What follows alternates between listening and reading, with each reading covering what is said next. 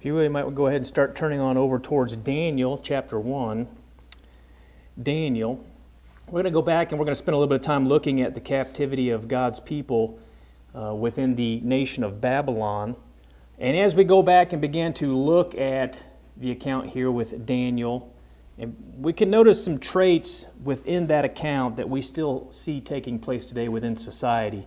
And that's why you'll see the title there, The Babylonian Pattern. It'll make sense as we begin to work through this. But let me go back before we actually get into Daniel chapter 1, and let me begin to summarize a little bit about the account here with Daniel. Daniel, as we know, was taken into captivity there in Babylon right around 605 BC. He was actually selected as one of a number of men that were going to be placed into the service of King Nebuchadnezzar there in Babylon, and that was due to their wisdom and to their knowledge. King Nebuchadnezzar, as he chose these men that they had taken into captivity there from the nation of Israel, he sets out on a plan to change these men into servants of Babylon. And so he wanted to direct their learning, their ways of life. He wanted to, in essence, really direct everything about them. And the goal was, yes, we took you out of the nation of Israel, but we are going to make you profitable for the nation of Babylon. Now you may say, how long did this take? Well, it was a multiple year process. At the end of the training, again, at the end of this training that these men were going through, the idea was they wouldn't see themselves as Jews, but they would have assimilated into the Babylonian culture. That was his goal. In essence, to summarize it, forget your Jewish ways, forget your Jewish God, accept the nation of Babylon, consider yourself a Babylonian, and be of service to the king. Now you may say, what exactly was Babylon like? Was this really that bad of a place? Well, if you go back and do your research, you'll find in 612 through 320 BC, Babylon was the largest city in the world. It had about 200,000 people. The city was actually saturated with sex, both in private, both in public. It was part of the religious worship at the time there, even within the temple. We find that homosexuality and fornication were both prominent. They had no social stigma, and it was practiced openly. I wish I could go back and give you more detail, but that's about as good as I can do and keep it within the sermon. It was a lot like our society today. I'll just say that. But as you begin to look at this city and their practices, we learn that the Babylonians pretty much would tolerate just about anything. However, they were guided by written law. They had the Hammurabi Code of 200 written rules. And so as you take Daniel and his friends, and we'll begin to cover that here in a minute, you literally have them living in foreign territory, both physically and spiritually and culturally during this captivity. And the king really wants them to just give up their ways of life. They want them to accept the idea that you're now Babylonians. You're not Jews anymore. And again, this is going to take a number of years as they try to assimilate them into this. He tried to change everything, including their manner of eating, which for a lot of people you'd say, well, it's not a big deal. You know, he's trying to change what I eat. They were governed by the law of Moses for dietary law. And so as you begin to read through this and you begin to see what it is that's taking place, you see that the king has an agenda. It is to literally change not only what they do and what they think, but he wants to change how they even think about themselves. Daniel realizes exactly what's taking place here. Daniel sees it for what it is. He recognized that at the core of Nebuchadnezzar's plan was the hope that Daniel and his friends were going to turn from their faith in God, that they would, in essence, quit looking at themselves as Israelites who are now in the city of Babylon, but they would now begin to look at themselves as Babylonians. Daniel sees exactly what is taking place. Now, Daniel has a steadfastness that, unfortunately, many of the Jews around him did not. And let me remind you of something real quick before we actually get into our text. When Cyrus finally gives the decree to allow the Jews to go back to the nation of Israel, we know based off census and historical records, there were about 80,000 Jews who decided to stay in Babylon. Now, in the case of some, such as Daniel, they may have been too old. But the truth of the matter is that many of them really had converted to the Babylonian culture. They ceased to look at themselves as Jews from the nation of Israel. They began to look at themselves, really within, you're talking one generation, 2 generations, they began to look at themselves as Babylonians. And so as we begin to look here at the account with Daniel, we see how Daniel's steadfastness really begins to affect others around him, including the king.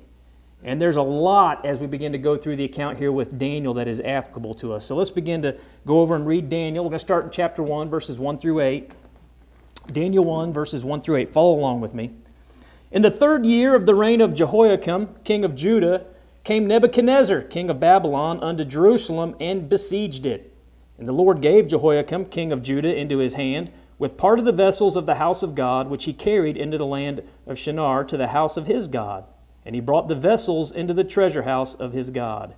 And the king spake unto Ashpenaz, the master of his eunuchs, that he should bring certain of the children of Israel, and of the king's seed, and of the princes, children in whom was no blemish, but well-favored, and skillful in all wisdom, and cunning in knowledge, and understanding science, and such as had ability in them to stand in the king's palace, and whom they might teach the learning and the tongue of the Chaldeans.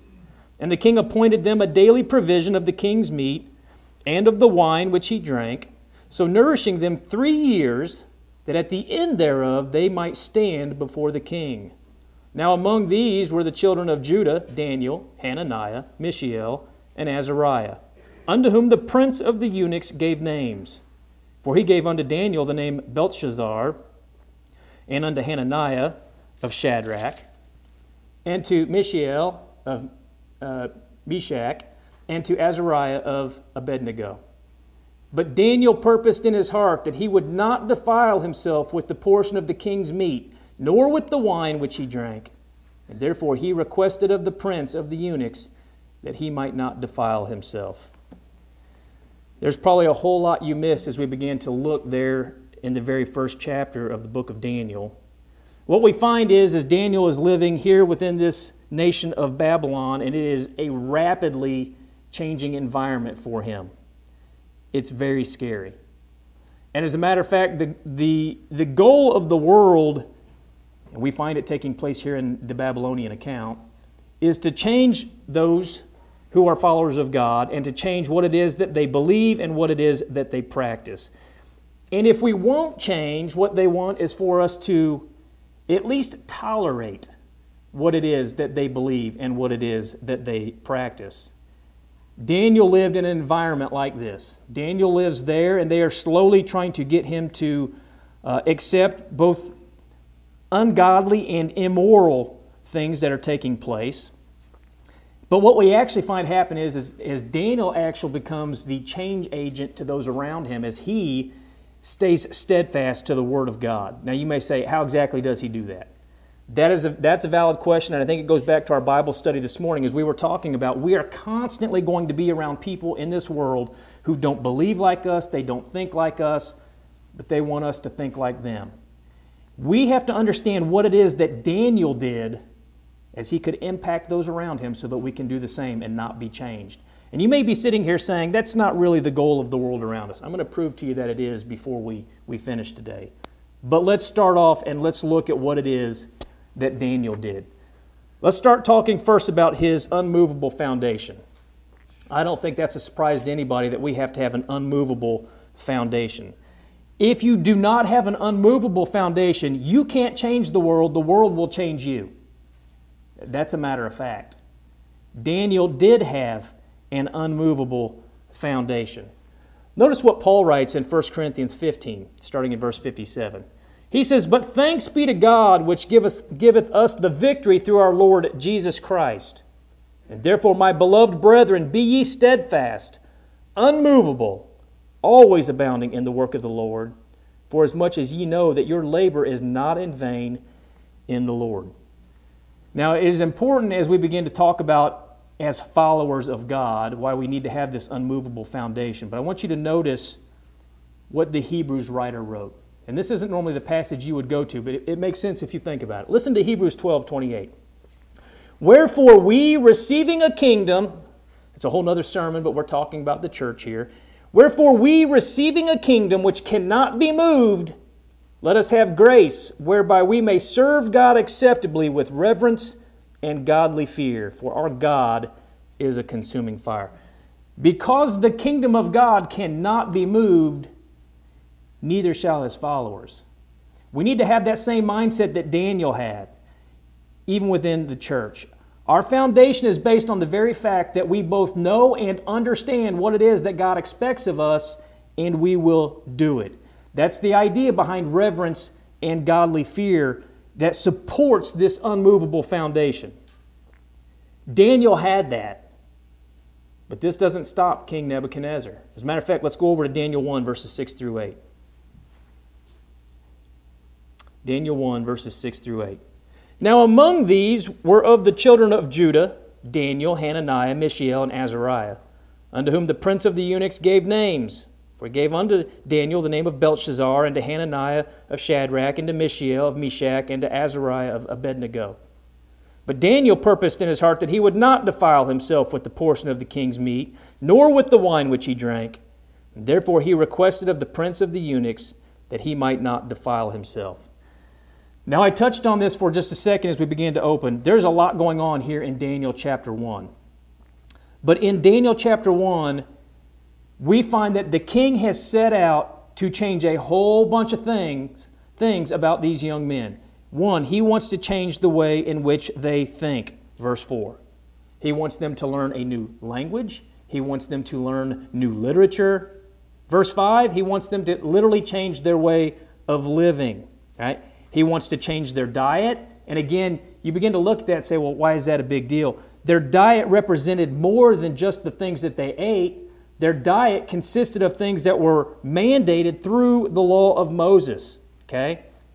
Verse 7, and this is important. He wants to change their focus on God. Now, this is very unusual, and I think most people, when they sit and think about it, they probably have never considered this. He changes their names. There's been a lot of discussion about the significance of their Jewish names. And I won't go back into all of the different meanings of their names. But what you find is if you begin to go back and study the names of Daniel and Hananiah and Mishael and Azariah, you learn that all of their names had something to do with the one true God, the God of the nation of Israel. And what does the Babylonian king do? He changes their names, and he changes their names to Babylonian names. But not only does he change their name to Babylonian names, all of the Babylonian names that he gives them have to do with their pagan gods. Let that sink in for a second. I am removing your name, which emphasizes and focuses on the one true God, and we're replacing your name with Babylonian names, which reject the idea of a one true God and actually promote and refer to the pagan gods. Guys, this is not accidental. This is forced, manipulated assimilation. You guys ever heard someone say, if you say something often enough, people eventually they'll begin to believe it? Well, your name no longer that you used to be called, which is referring to the one true God, you're not going to be called that anymore. Your name that you're going to go by now is going to identify you with pagan gods. And again, you say, well, is that really, was that intentional? Of course it was. He's trying to change everything about these young men. Remember, he's trying to get them, forget the nation of Israel, forget that you're a Jew, you assimilate into the Babylonian culture. It's more than a name. He is literally trying to replace their God with false gods. He is doing this through forced manipulation. Okay? That's his true goal. It's literally to change their source of worship. He's trying to indoctrinate them in every way that he can. And you may say, well, that sounds about like the Babylonian culture. Guys, that's our culture. That is our culture. Our culture will manipulate, and many of us, we see it. But you know who don't? The younger ones, the littler ones. They don't see the forced manipulation of assimilation into accepting culture. Daniel realizes exactly what the king is trying to do. He understands it, and he says, I'm convicted to not do that. He wants to remain true to the one God. He says, I'm not going to defile myself.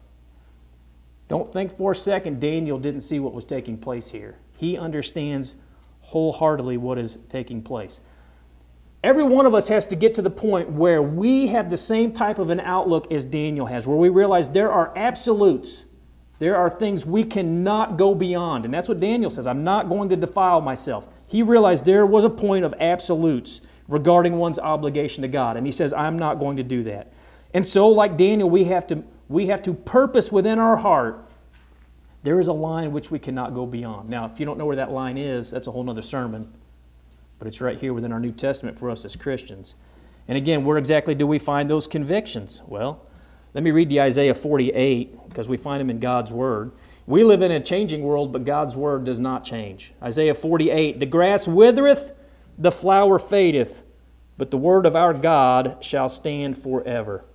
So, we know for a fact God's Word is not going to change. If we believe it's inspired, we can't allow those around us to cause us, to trick us, or to force us to change and be something different than what the follower of God is supposed to be. That's what they're trying to do to Daniel and his friends. Again, Daniel sees it. Daniel understands exactly, and he has an unmovable foundation. He says, I'm not going to do that. Notice his unwavering convictions. Along with convictions, which Daniel had, he then has to have the strength and the courage to stand by those convictions. A lot of people have convictions, but they don't have the strength or the power to stand up for them. Daniel does. He has convictions, but he's got to be strong enough to stand up and to speak up. Think how hard it was for Daniel to go up and to say, we don't want to do this. Please permit us to not do this. Right? He had to stand up for his beliefs and ask that not only him, but that all of his friends not be forced to accept the king's conditions. Now, for many of us, as you begin to look at this is a really dangerous situation. He is literally asking to disobey, for permission to disobey the king. He has to literally ask for that. He has to show up and pray when he's told you're not supposed to be doing that. He's still going to do it. And these things were not like matters of embarrassment like we have today, where you're out in public and you pray before you eat and you're embarrassed because everybody's looking at you. That's not what's going on here with Daniel. These are not matters of embarrassment. These are potential death sentences. You don't just defy the king and expect to walk away with it. But Daniel has convictions, and he's not going to waver. We learn a lot about Daniel. Notice what we find very similar that Paul writes, or that we have regarding Paul in Acts 25:11, written by Luke. Acts 25:11, Paul says, "For if I be an offender or have committed anything worthy of death, I refuse not to die. But if there be none of these things whereof these accuse me, no man may deliver me unto them. I appeal to Caesar." What's Paul say? I didn't do anything worthy of death, but if I had, I would accept the death penalty. Daniel and Paul have a very similar idea here, or mindset. Both of them are going to remain faithful no matter what, even if that means I may get killed for my faith. We certainly see that with Daniel, and we also see it with Paul. Both of them had unwavering convictions. And it wasn't just Daniel. We find the same from his friends also. But we find that quite often throughout our scriptures. But if we want to stop people from coming in and, in essence, causing us to abandon the faith through forced or manipulation of assimilation, we don't just have to have unmovable foundations. We have to have unwavering convictions. That means we've got to stand up when we don't want to stand up, when we feel uncomfortable. He also had edification and encouragement of the brethren. I want to point something out here, and I think this is very important. Did you notice that Daniel's determination to remain faithful to God was strengthened by other faithful followers of God? It's not just Daniel. We have Daniel and Hananiah and Mishael and Azariah. And we actually learn over in Daniel 1, verses 9 through 21, that they purposed together. Let this sink in for just a second. They're going through the same situation, facing the same struggles, the same trials, and it's in a situation like that where those who are dealing with the same thing you're dealing with, you come together because you have a common cause, a common, in essence, enemy, and you need to be strengthened and edified And that's what they're doing. They are strengthening one another. How do we work through this, get through this together? Well, they've already made their mind up. We're not going to defile ourselves. So if we're going to die together, we're going to die together. But we're going to do it together. We're going to encourage one another. Proverbs 27:17 says, "Iron sharpeneth iron, so a man sharpeneth the countenance of his friend." When you feel weak, when you feel like you can't do it, oftentimes it's having that other person going through the same situation who says, yes, we can do it. And that's what you've got going on here with Daniel and Hananiah and Mishael and Azariah. They purpose together. We're in this together. And we find in multiple accounts, yep, it's all or nothing with them. Solomon wrote this in Ecclesiastes 4, verses 9 through 12. "Two are better than one because they have a good reward for their labor. For if they fall, the one will lift up his fellow. But woe to him that is alone when he falleth, for he hath not another to help him up. Again, if two lie together, then they have heat. But how can one be warm alone? And if one prevail against him, two shall withstand him. And a threefold cord is not quickly broken." Now, when the king comes, as we learn over, go ahead and turn over to Daniel chapter 2. The king comes and he says, you know what? I had this dream last night, and I want you wise men to not only tell me what my dream was, but I also want you to interpret the dream for me. And none of the wise men could do it, and the king says, well, guess what? I'm just going to have you all killed. Let me actually read to you from Daniel chapter 2, verses 10 through 13, because the Chaldeans here are pretty logical. The Chaldeans answered, this is Daniel 2 starting in verse 10. The Chaldeans answered before the king and said, "There's not a man upon the earth that can show the king's matter." They can't tell you your dream. He says, "Therefore there is no king, lord, nor ruler that asketh such things of any magician or astrologer or Chaldean.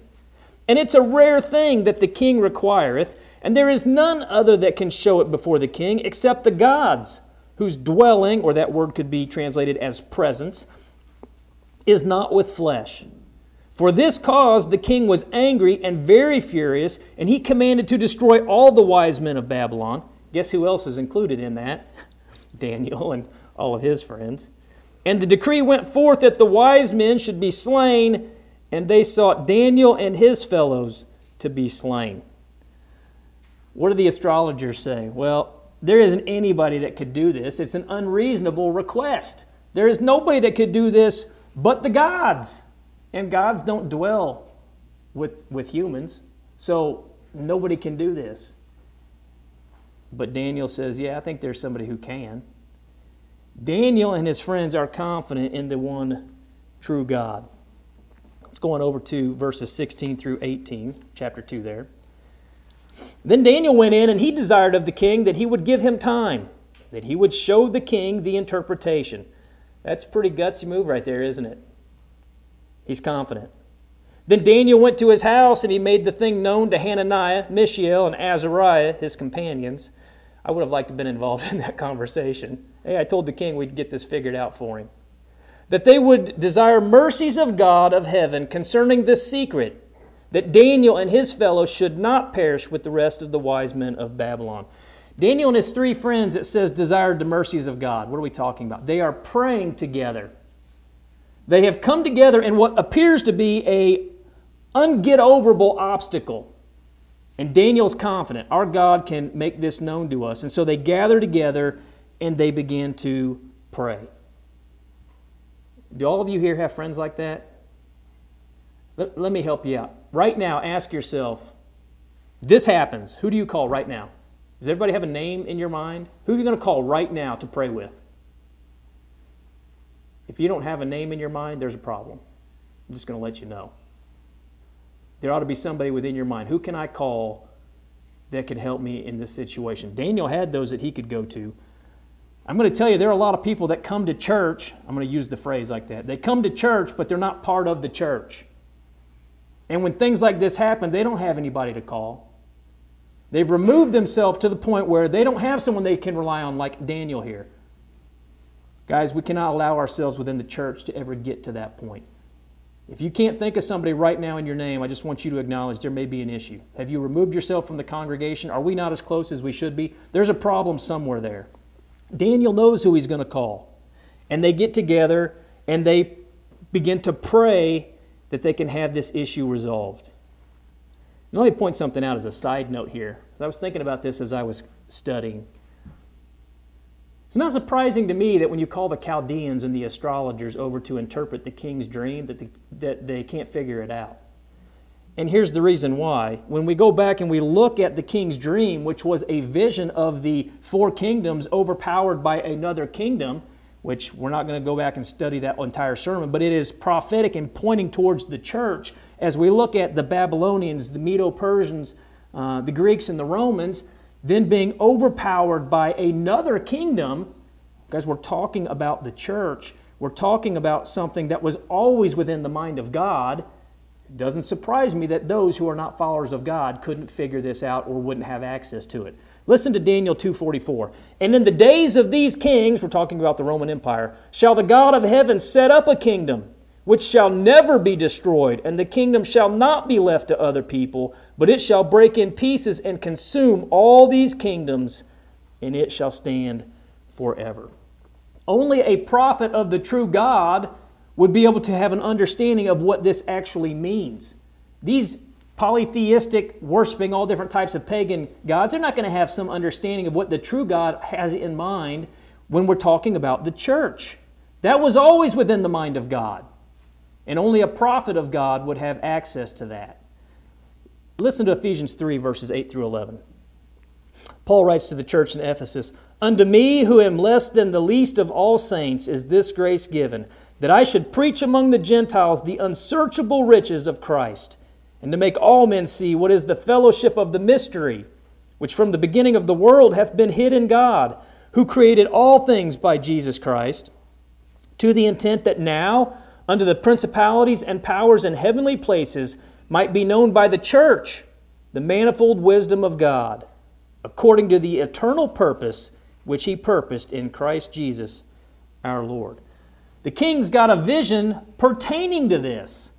And none of these pagan astrologers and wise men, they have no clue and they have no access to it. But who does? God's prophet. And they go to God in prayer. And I'll tell you what, as you begin to look here, these guys, they were encouraged one of another, and that is why they had the next point, confident hope. They had confident hope. Listen to what the Hebrews writers records for us in Hebrews 11:1. Most of us know this passage. Now faith is the substance of things hoped for, the evidence of things not seen. The Hebrews writer goes back really and he gives us a description here of grace and faith in two parts. First, you've got the substance of things hoped for. Faith and hope go together. You can't separate those two. The object of our hope is also the object of our faith. But the second part there is there is a confidence in the expectation that God will fulfill what it is that He said He would fulfill.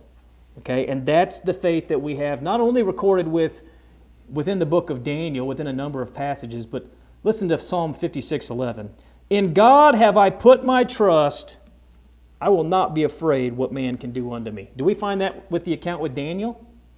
You're going to get a good quote here from Daniel in a minute. Daniel says, you know what? I have complete trust in my God. And he is not worried at all about what the king can do to him. And we find Paul wasn't either. Complete and confident hope. Facing certain death for refusing to worship the Babylonian gods and the golden image, Daniel and his friends have 100% confidence in God's protection. Listen to Daniel 3:16 through 18. I would have been quaking in my shoes. Daniel 3, starting in verse 16. Shadrach, Meshach, and Abednego answered and said to the king, O Nebuchadnezzar, we are not careful to answer thee in this matter. He's saying we put some thought into this. If it be so, our God whom we serve is able to deliver us from the burning fiery furnace, and He will deliver us out of thine hand. Let me pause. One way or another He will. He says, O king, but if not, be it known unto thee, O king, that we will not serve thy gods, nor worship the golden image which thou hast set up. In essence, here's what he's saying. We believe our God has the power to protect us and to save us. But even if he doesn't, we're still not going to do it. Right? It would be much better to die faithful and still die than to give into this and transgress the Word of God. So he said, we're not going to do it. Our God can stop this. But if he won't, so be it. We're still not going to do it.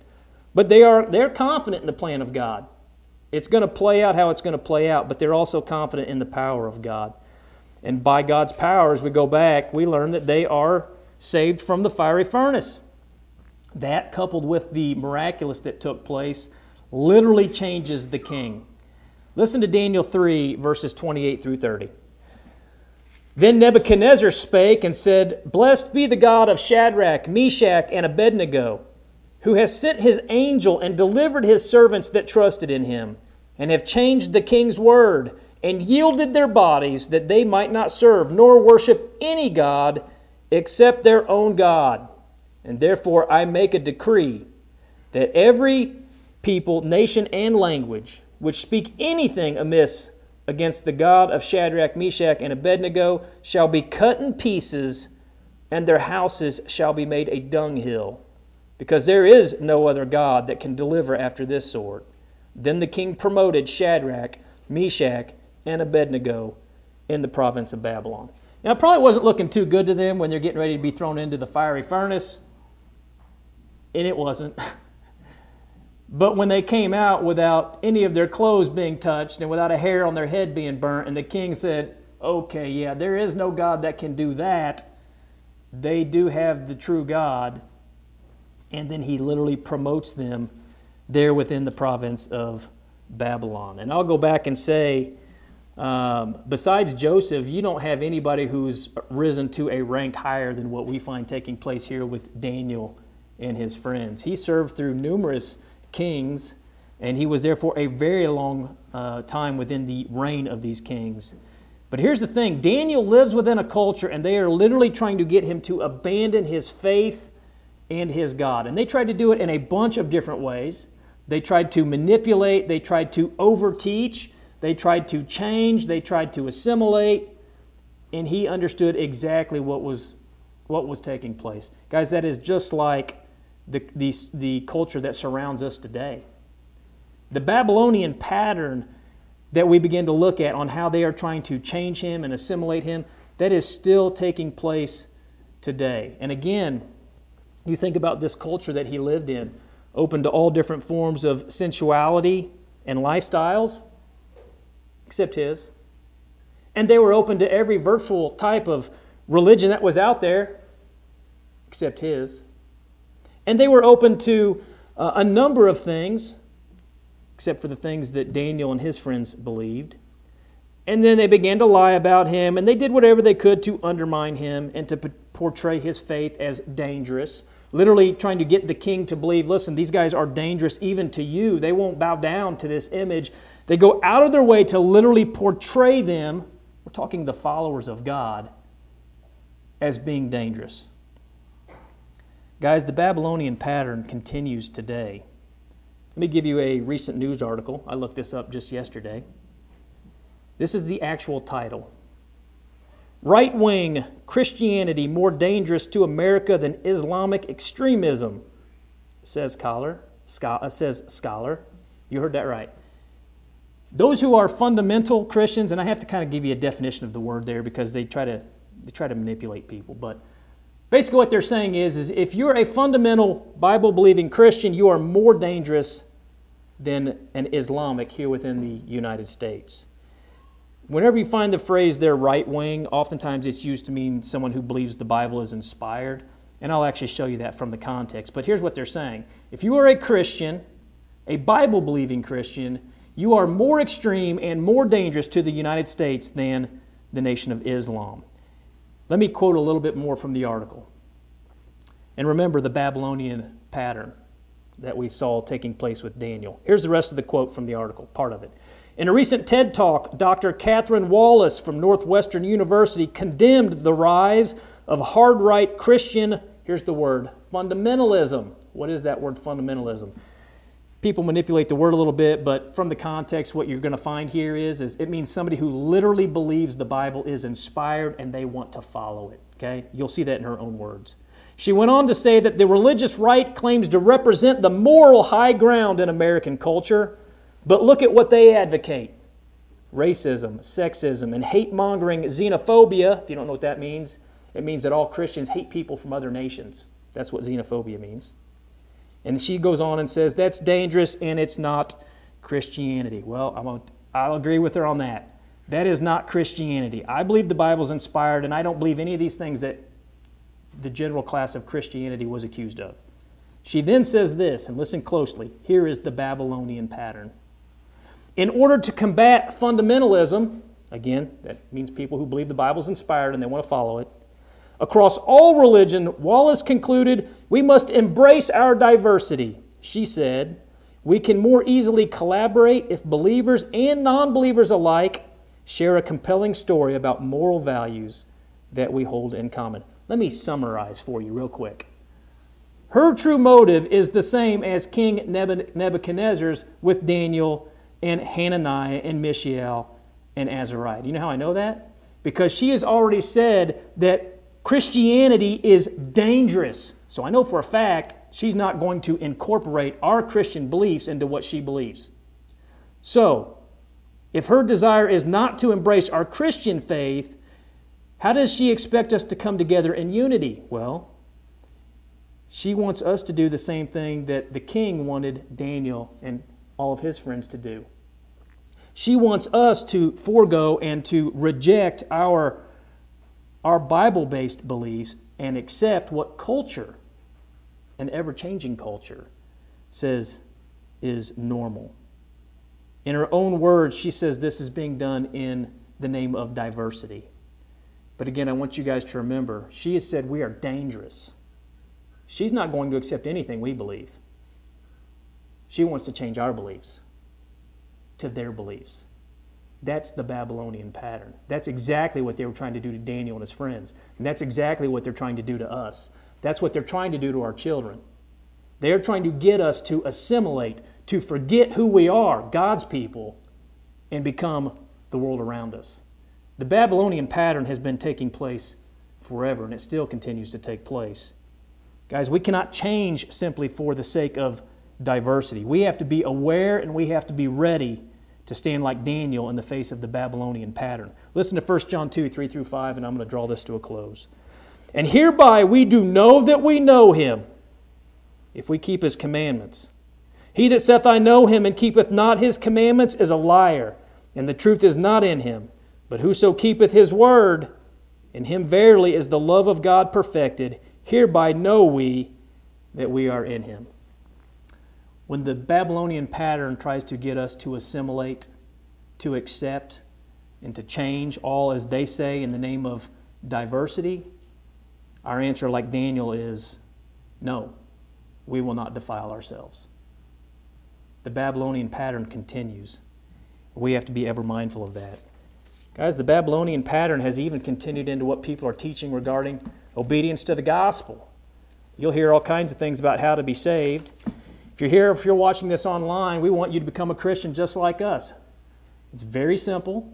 If you want to become a Christian like they became a Christian in the first century, just do what they did in the first century.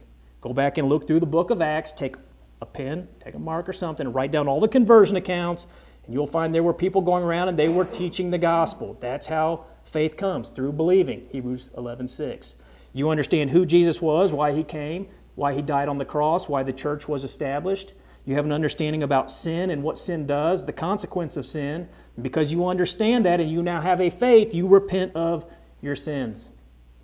We learned that very clearly is in every conversion account. We see that they heard the word, they believed, they repented, they confessed Christ, and then very simply they were baptized by immersion in water for the remission of sins. And I didn't give you the verses that I normally do. If you're watching this online, if you've never heard that, write us, email us, call us, whatever, and we will sit down and study with you, or we'll find a faithful congregation in your area. That's what you find in every conversion account. When people did that, they were added to the church by the Lord himself, Acts 2, verse 47. That's how you become a Christian. If anybody tells you anything different than that, you better ask for book, chapter, and verse. That's how you become a Christian. That's the easy part. What's the hard part after that? Being willing to stand up and say, until I die, I'm not going to defile myself. But understanding that when I do, I can turn and repent of it and again be found faithful. 1 John 2, verses 3 through 5. If you're here and there's a way that we can assist you in any way, you can come forward as we're led in a song of invitation.